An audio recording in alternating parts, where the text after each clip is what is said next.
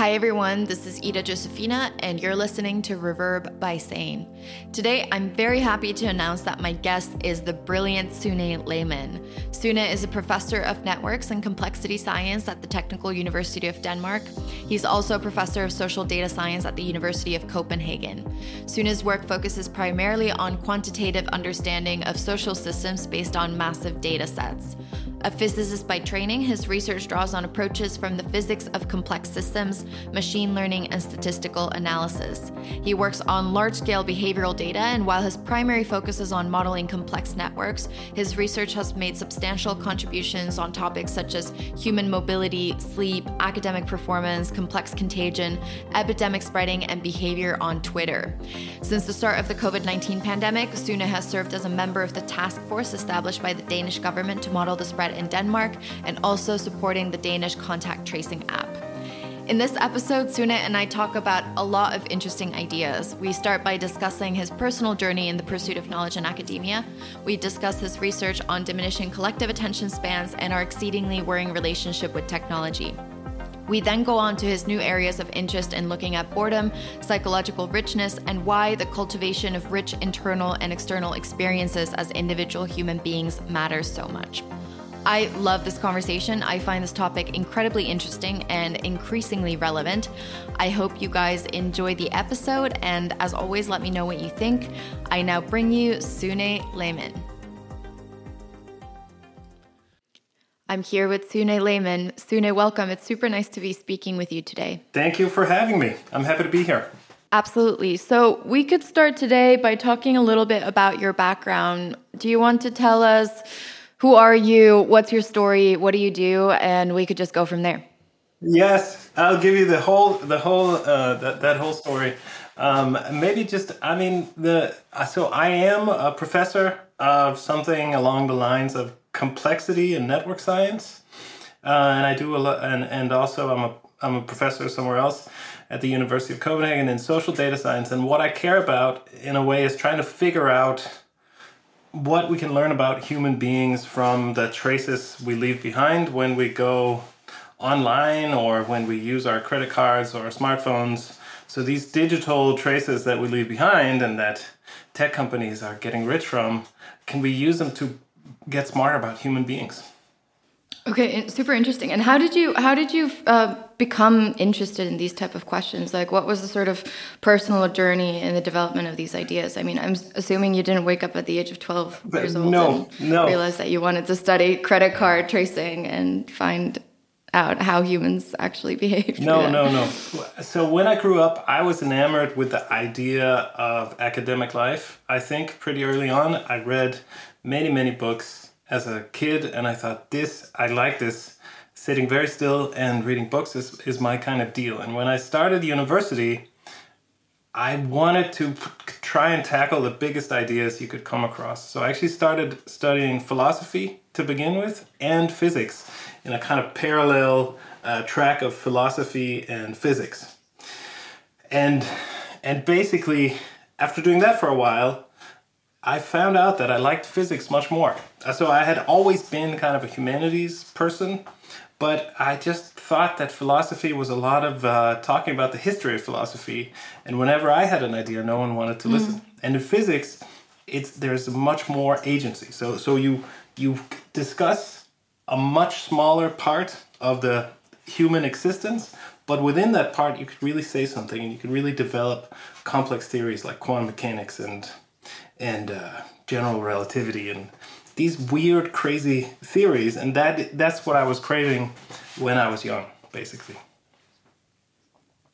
And so what was that like journey more specifically? Like, what kind of things were you studying in, like, let's say undergrad? And then how did the sort of ideas develop into what you just mentioned that you're interested in studying today? Yeah, so now I found myself this kind of humanities loving kid who liked old books, studying physics, which was a challenge, and so I had to figure out what inside physics should I work on. And I thought I want to do something that's very difficult and something where when I tell people, they're going to think that's really pointless and useless. Why would anyone do that? That was kind of my aim. And so I thought about it for a long time. And to be honest, I thought that kind of the holy grail of physics is called high energy physics. Those are the string theory and the ones, that sit and figure out the fine structure of the universe at the subatomic level. And I was like, that's too mathy and too crazy for me. But I fell in love exactly with networks and complexity. So there is a part of physics called the physics of complex systems, which is about systems of agents where each individual thing does something simple, but then what comes out on top, what comes out in the collective behavior is something complicated. And it connects weirdly to something called statistical physics that sound like it would be the most boring thing in the world, which is how gases and things like that work. But complex systems, that was crazy. Those are the guys that came out of this environment that were doing chaos theory. And right when I graduated, we had begun to get access to data sets and we could begin to study networks. And so we began to map out how do you describe mathematically these huge networks of the internet or scientific publications or genes within the human cell, stuff like that, basically. And when was this? So this... was it before the massive break of social media? Or yeah. During We were sitting on our Nokia 3310s sending text messages. And so this... I wrote my master's thesis in 2003. And there, at that time, getting a good data set was something like, I found an amazing data set. And then I finished my PhD in 2007. And so by that time, that's right around when the first iPhone began to come out and phones were definitely more there. And then I started as a professor after doing a postdoc in the US, let's say maybe 2010, something around then. And there, all of a sudden, now we just had too much data. We were like, what are we going to do with those data? So I was really my intellectual journey was kind of getting, or who I was as a scientist was getting shaped right in that critical era where we went from no social media to your whole life is on social media, basically. That's insane. Were you thinking about, were you thinking that what's happening today in the world as a result of social media was going to happen? Or how were you and your colleagues approaching these sort of privately when you're in discussion about your work? Because obviously it's a bit difficult to start, doing the same kind of science you could do today after retroactively knowing what's happened. But what was the sort of conversation like back then? No, but then it was sheer optimism. We were just like, what? Google is giving us 1 gigabyte of free storage for our email? That's insane. And there's like, whoa, Twitter, you can keep up with the whole world. It's amazing. So we were just excited, and if we complain about stuff, it was that the data quality wasn't high enough, and those were also days where we didn't think a lot about privacy. We hadn't even, one of the projects I worked on was that like a smartphone operator in a large European country had just said, yeah, you can look at the data from all the phone calls in an entire nation. And there were, we had to take some kind of IRB training, generally, designed for people who would collect questionnaires or something. So it was, it was crazy.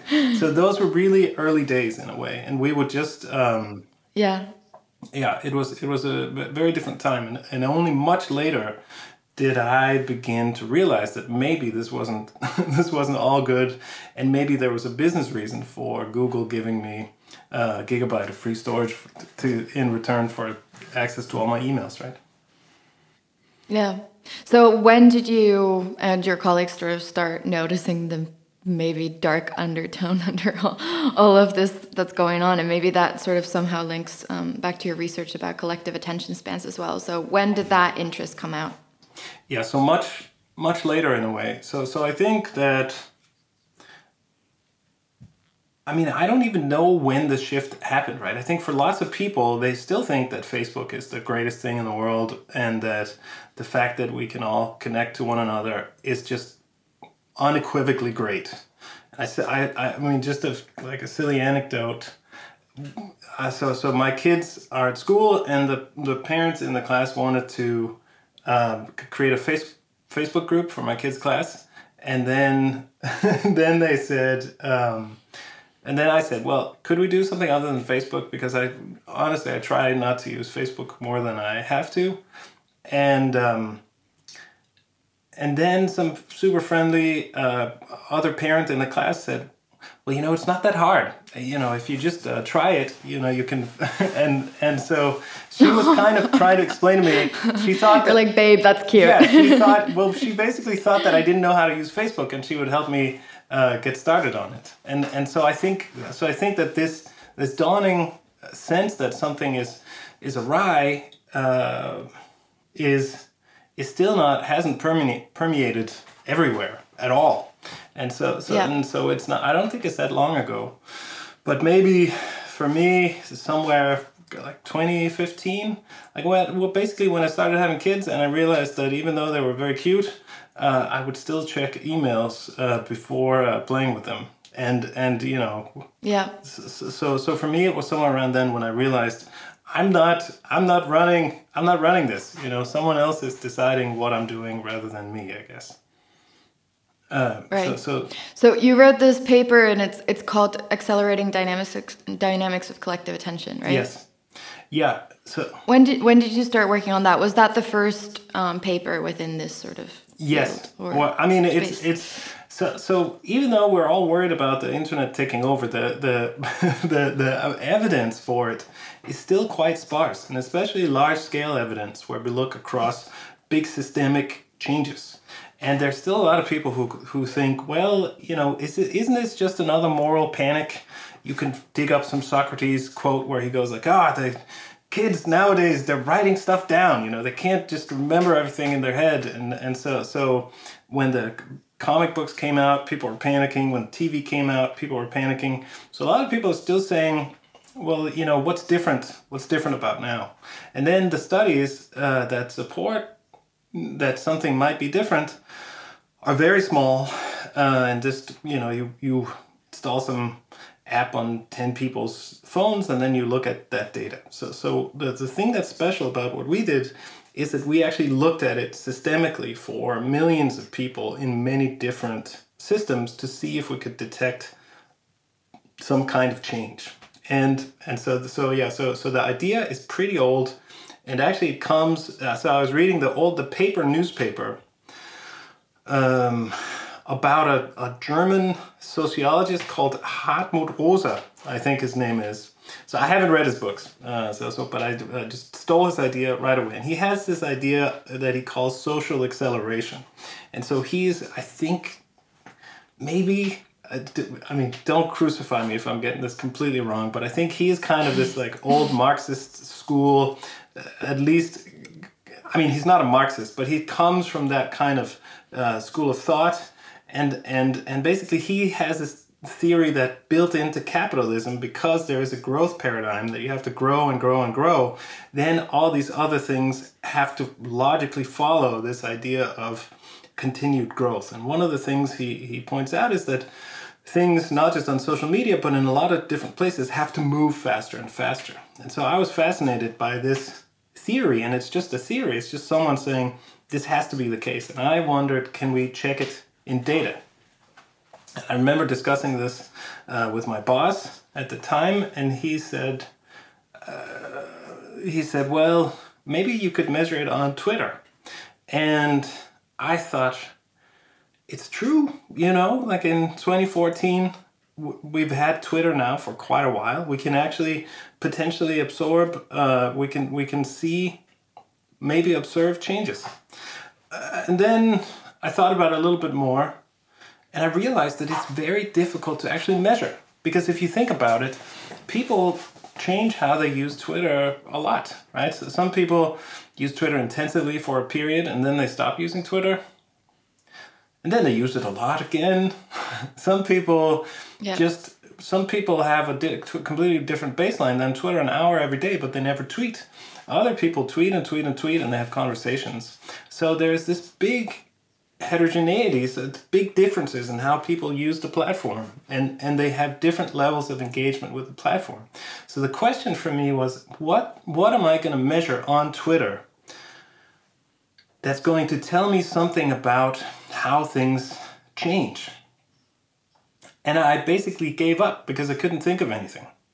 But I kind of stowed the idea away somewhere deep in the soup inside my head of various things that are going on. And then actually a couple of years later, there was a young scientist, Philip Lorenz, who came to visit and talk about his work on something that I had done, or related to something I had done on network. So I'd met him when I was in Berlin for a conference, and he said, I have this thing, and I said, come on up to Copenhagen, give a talk. And he gave a talk about like some weird German social network where they,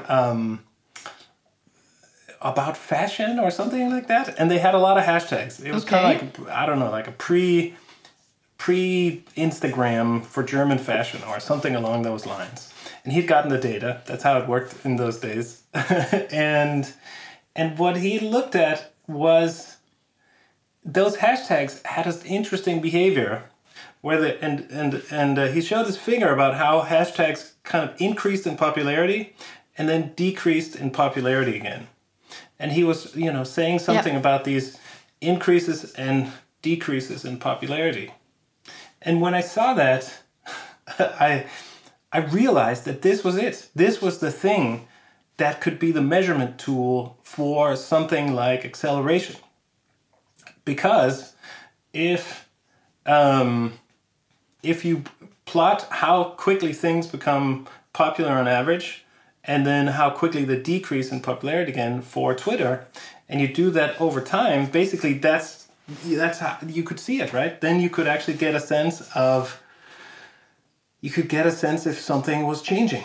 So after the talk, I said, that's great, I like your work, but I think we should collaborate on a different project where we measure if this acceleration is basically if we can see an acceleration in some other systems. And then I also talked to his advisor, because you can't just put another person's PhD student to work.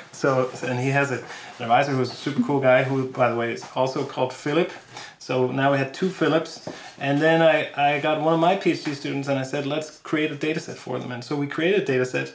They went and measured it. And lo and behold, we did see the change. We saw that there was an acceleration over time, that these peaks, basically things took less time to year by year, and it's a very clear evolution. Things take less time to become popular, and they take less time to drop out of our collective attention again. And it was a fantastic experience. And of course, the main reason why this was exciting was because it showed that I wasn't crazy. That it actually showed that something is changing. And I think that's remarkable. Yep. And so what kind of changes are we talking about here? Like, when did you analyze like the first sort of set of hashtags, and how did that change over the course of years until whenever? I hate to be disappointing, but I don't have numbers. We're going to have to look them up. I can try and cruise to the paper, but it is significant. So the amount of time that a hashtag is trending just in those few years that we look at is significantly squeezed. But maybe another thing, just to distract you and any potential listeners, what we did was we thought, all right, but we're not, so I don't know how aware people are what academics do, but basically our job is to write papers and publish them in scientific journals. But scientific journals it's not just a scientific journal. There's a hierarchy of scientific journals that goes from the coolest, best journals. That's like in soccer, it's the Premier League or whatever. And then it goes so those are called something like Nature and Science, very general names. And then it goes all the way down, to the annals of the Hungarian, horticultural something or other where maybe it's less prestigious. I don't know about the Hungarian Horticultural Society. A little niche. Yes, so it gets more and more niche. And basically, if you have something big, then you want to get it in the best journals, because that's kind of the currency of science. Like that means somehow to other scientists that you did something that's important. And so I thought, this is a big idea, so we have to somehow try and get this published in a nice journal. And so to do that, you can't just be like, yeah, we saw something on Twitter, and what do you think? Then they'll be like, well, is it really general? Is it something that's happening? So what we did is that we expanded this, and we looked at a lot of other systems. So we thought, where can we get data? We found data on box office. So basically, how do movies start making money and how do they stop making money again? How long does it go? We looked at Google Books. So we looked at engrams. So an engram that's a little bit abstract, but basically it just means a combination of pairs of words in a text. So if you say, where did this interest, if that's your sentence, you would say, you look, the bigrams would be, where did this interest. So you basically say, you convert a text into just pairs of words that follow one another. And the reason we did that is that would capture concepts. Also, we go to longer, not just pairs of words, but sequences of 3 words, and those would capture concepts, like late capitalism or Great Depression or something like that. And so we could also look, and the Google Books corpus goes back to the 1800s.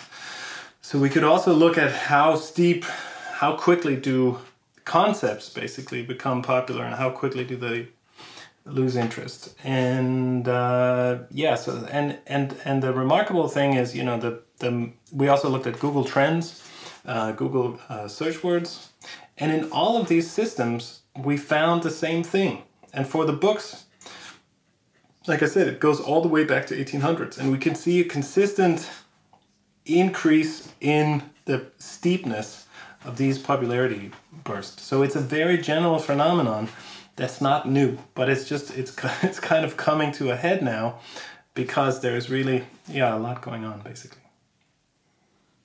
So what do you think I'm sure that you've thought about this, of course, but was there discourse around this paper and coming out about the implications of diminishing attention spans? Like, what was the sort of result of that paper coming out? Well, the paper itself got a lot of attention because it was the first study of its kind to kind of show this in a very general way.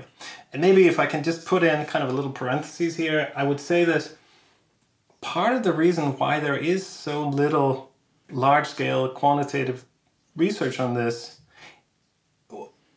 one part is that it's difficult. Like you have to have a big computer that can handle a lot of data.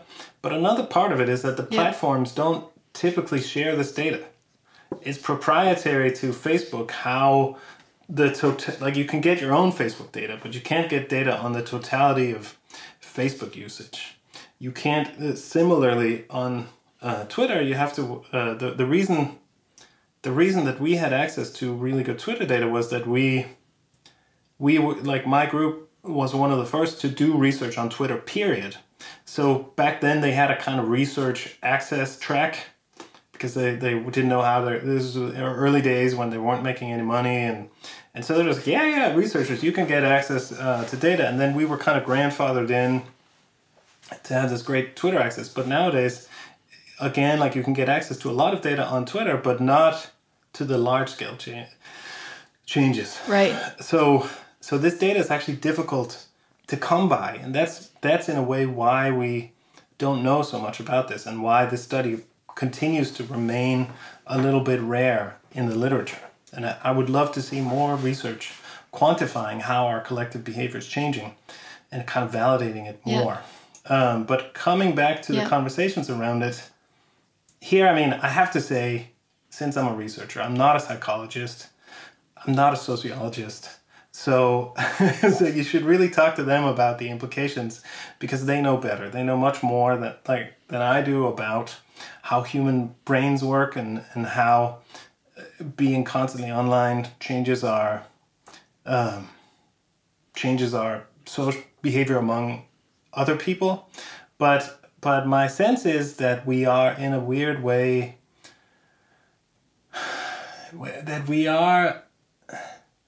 we're at our limits. That basically human beings, we use a lot of metaphors around computers to talk about humans, how much you can process, how much you can think. But what I'm fascinated and reading about now is this idea that we live in, like, our brains are not computers. We think differently if we've slept well. We think differently if we're taking a walk than if we're sitting down. We think differently if we're cold and tired, that we are in a deep way embodied. And so all these things influence our thinking and our ability to think clearly and to be empathetic and so on. And similarly, we are not very good, like we use the term multitasking, but human beings, as I understand it from the cognitive science side, can't really multitask. We can do one thing at a time. Our brain can do one thing and one thing only, pretty much. And when we are doing several things at a time, what's actually happening is that we're switching between them, and that also has a cost. So I think that this acceleration of everything moving more quickly is making us think less deeply, and it is also making us more shallow, in a sense, that we just can't keep up with things, right? Like, if just take a simple example and say you're a journalist. If things are moving slowly, you have time to fact check, and you have time to make sure that before you write something, that you know that it's something that you are certain is true. But we've seen lots of examples in the last, many years, of journalists following things that are evolving incredibly quickly on Twitter or whatever. And so they're forced to respond very quickly. They're forced to put stuff out really quickly. And then, of course, you end up putting out more stuff that you actually bought into some kind of scam or red herring or fake news or whatever, that then can have really negative downstream consequences. So that's the kind of things that I worry about.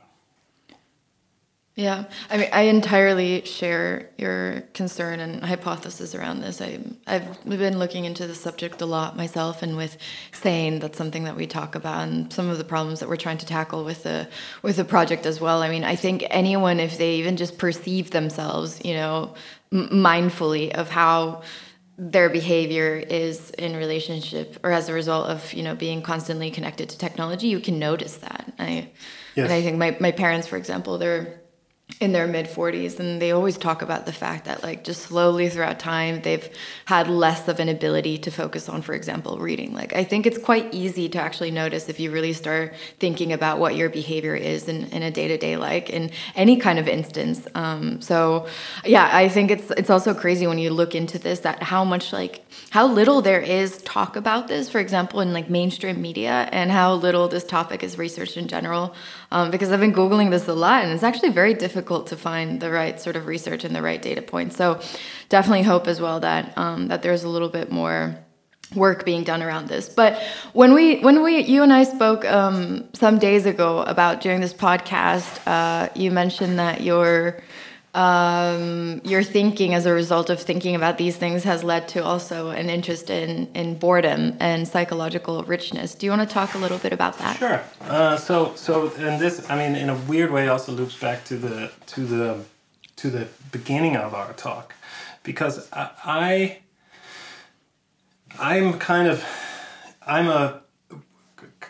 someone who started studying philosophy and physics, became interested in networks, and then went from networks to a more general study of human behavior online.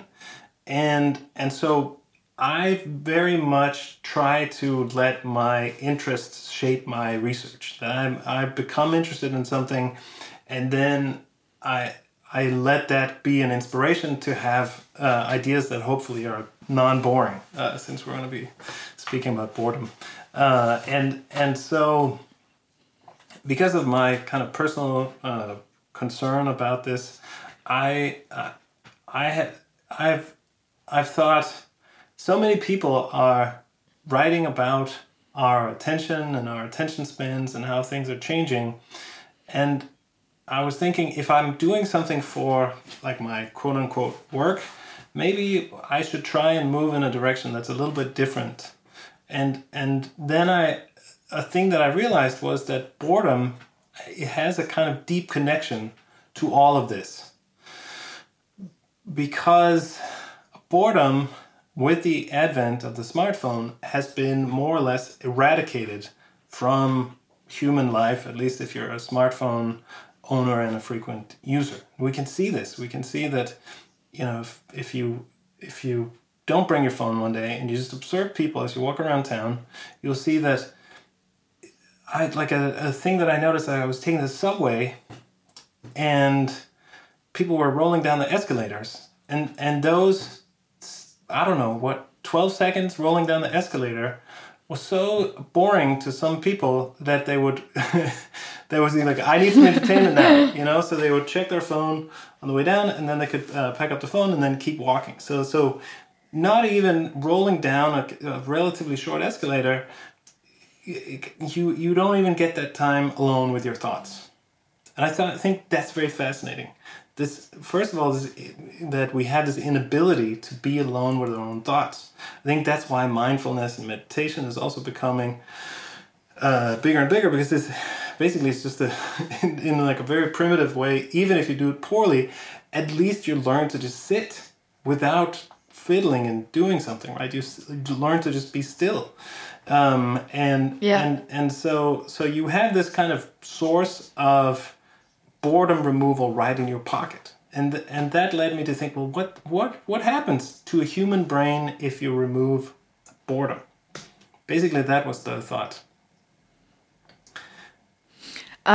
So what's how does this lead into the idea of psychological richness? Yes. All right. So if we think about what role does boredom play, right? Basically, boredom is a kind of like the way that I would define it. So I've been reading a lot of philosophers and psychologists, and a lot of different people kind of write about boredom, and everyone has their own definition. But the way that I would define boredom is a feeling that the situation that you're in right now isn't stimulating enough. That's my definition of it. And I think that if you want to use an analogy, it's a sense that it is very uncomfortable. Like, you should not underestimate how uncomfortable and powerful boredom is. If you remove stimuli from a person, like if you put them in isolation, they go crazy. People who are put in isolation in the prison go crazy. So it's this very powerful internal mechanism in human beings that says, whatever you're doing now is not stimulating enough. You should go and do something else. And so it's kind of like, in your physical body, if you put your hand into the fire, you have pain as a similar kind of physical thing that says, you're experiencing strong pain in your hand, maybe you should remove it from the fire. And basically, I think boredom does something along the lines of that. Okay? Does that make sense? Yes. Good. Yeah, so I'm getting to the richness, but I just have to kind of set up the boredom first, so I hope it's okay. And so... Yeah, of course. Yeah.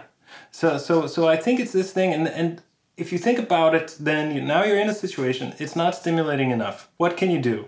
And basically, I think that there are two paths, and there's a kind of internal path.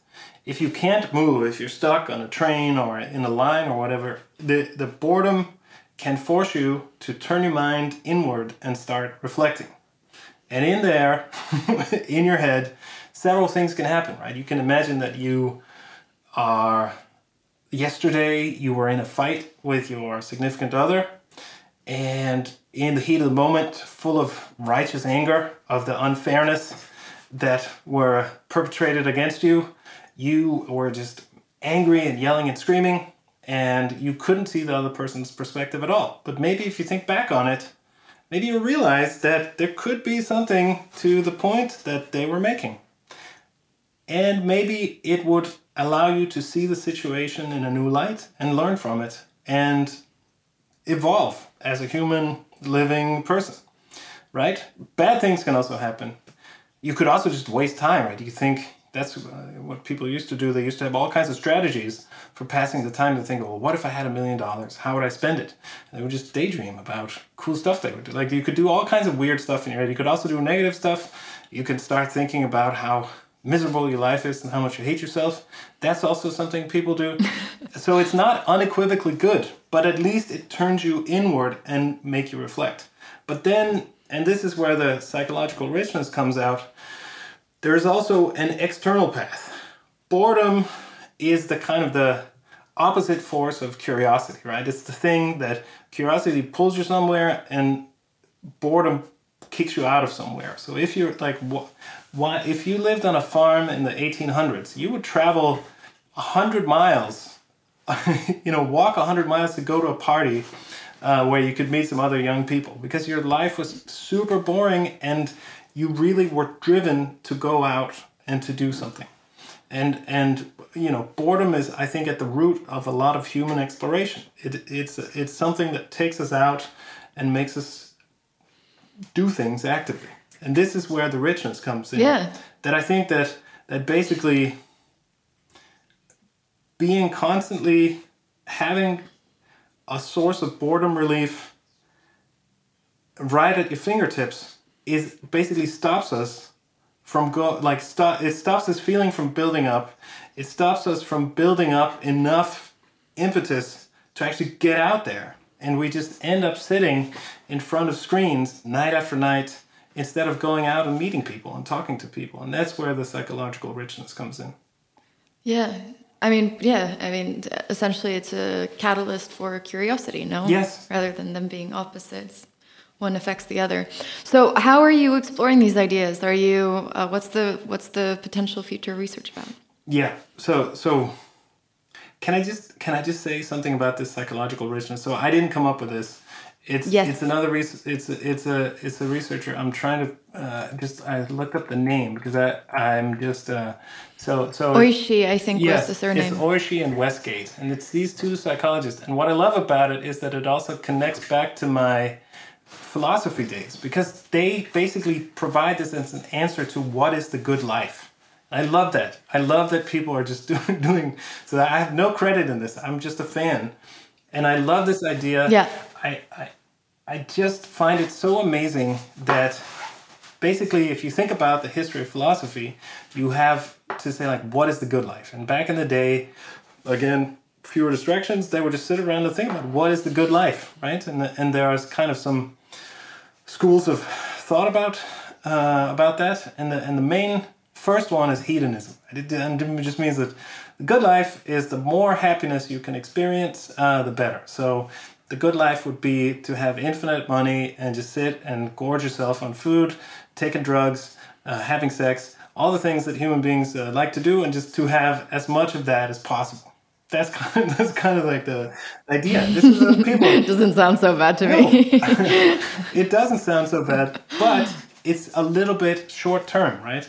That in the end, at some point, a lot of philosophers also pointed out, that's going to start to feel pretty meaningless, right? After maybe you do this, you love it for a week, maybe you love it for a month, but after a year of only kind of doing these things, you would start to feel pretty bad, and so there are many responses. A lot of people love Stoicism, but the big response, the other one comes from Aristotle, who is another great philosopher. And he has this idea of virtue ethics, where he basically says there's a list of things here.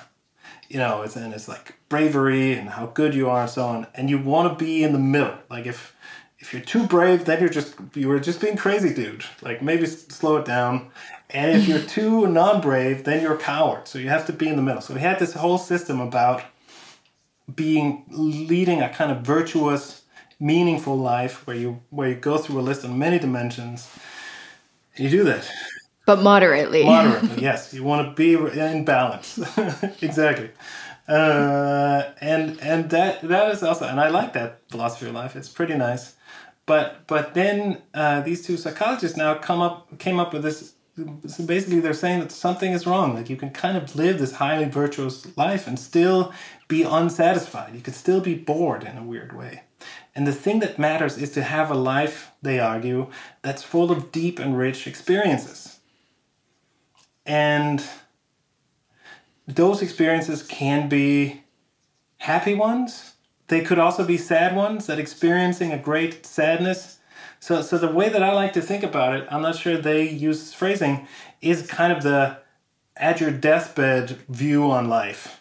You know, that if you had lived your whole life in a room just stimulated with pleasure the whole time, then at your deathbed looking back at life, maybe you wouldn't be super excited. And similarly, with the virtuous life, you may look back and say, wow, I was really virtuous, but it was kind of too sensible.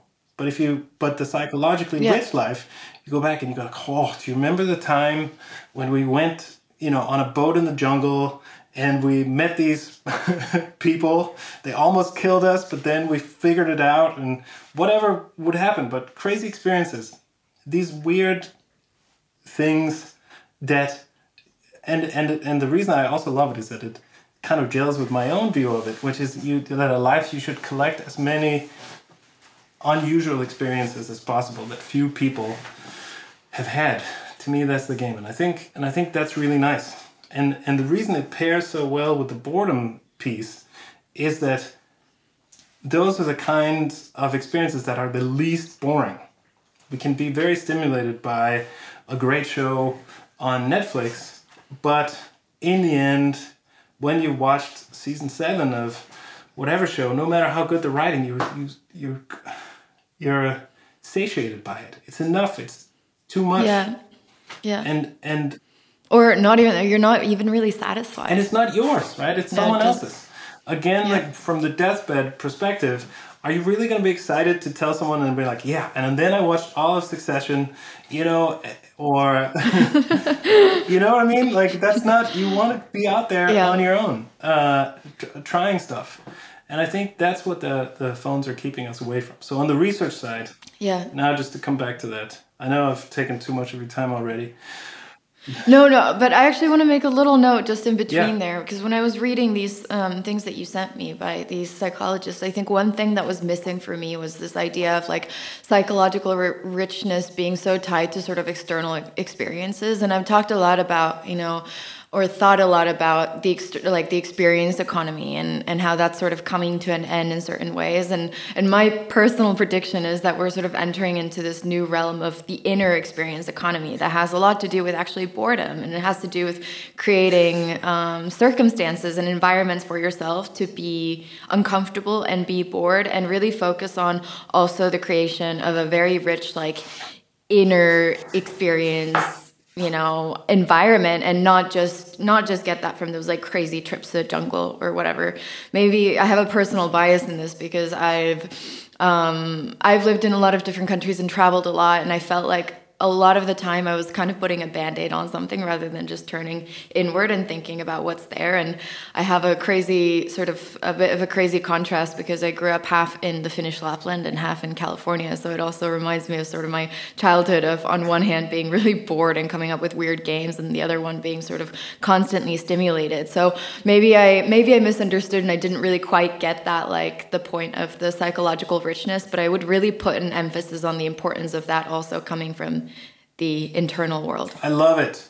The way that I see the psychological richness is that it has a lot to do also with social experience. But I agree with you that there is a blind spot almost in our culture around this internal experience. I think you really put your finger on something. And it's something that I've been thinking about, that when I was young, let's say 17, 18, I spent so much time just in my room thinking about who I wanted to be, why I wanted to do that, what was the thing, just forming the person that I would become, basically, and kind of outlining it and thinking about, do I want to be, I can choose anything. Do I want to be this kind of person, this kind of person? I would just think about it, and I would clarify it. And I have a suspicion, this is again completely unscientific, but I have a suspicion that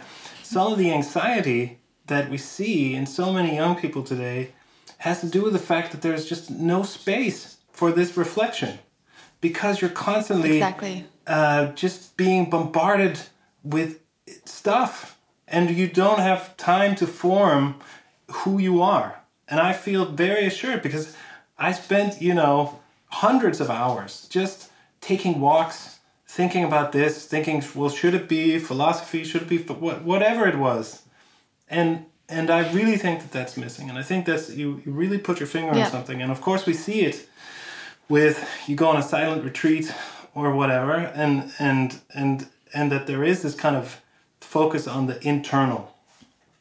But I think you're right that it's completely unexplored in many ways, and it's very valuable. But I also think, as I pointed out before, that it's a double-edged sword. That there's also that it also can be scary in there. So I think part of it might also be equipping people with tools to deal with sitting with your thoughts and kind of, Exactly. And I think that's why the sort of boom of the mindfulness industry, I think, is really valuable. I think it's cool. I think it's giving people tools in a sort of feasible way to start practicing that. So we're kind of running out of time here, but is there anything else you would like to say? No, I loved chatting. I think it's really interesting.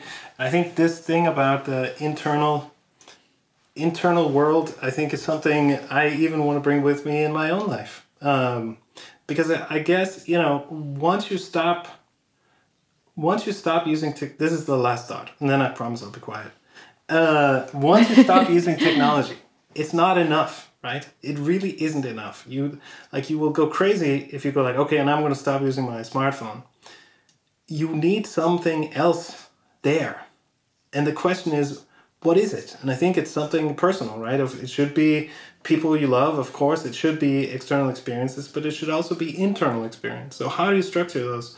And I think that's the big question, is what do you put in place of this massive void that will form when you will remove something that big from your life? And I think that's maybe the question for the future. Yeah, I think that's some good food for thought and a question for our listeners as well to take into consideration. Well, thank you so much, Sune. It was super nice talking to you. I think this was a very interesting and valuable conversation. So, thank you for your time. Yeah, thank you so much.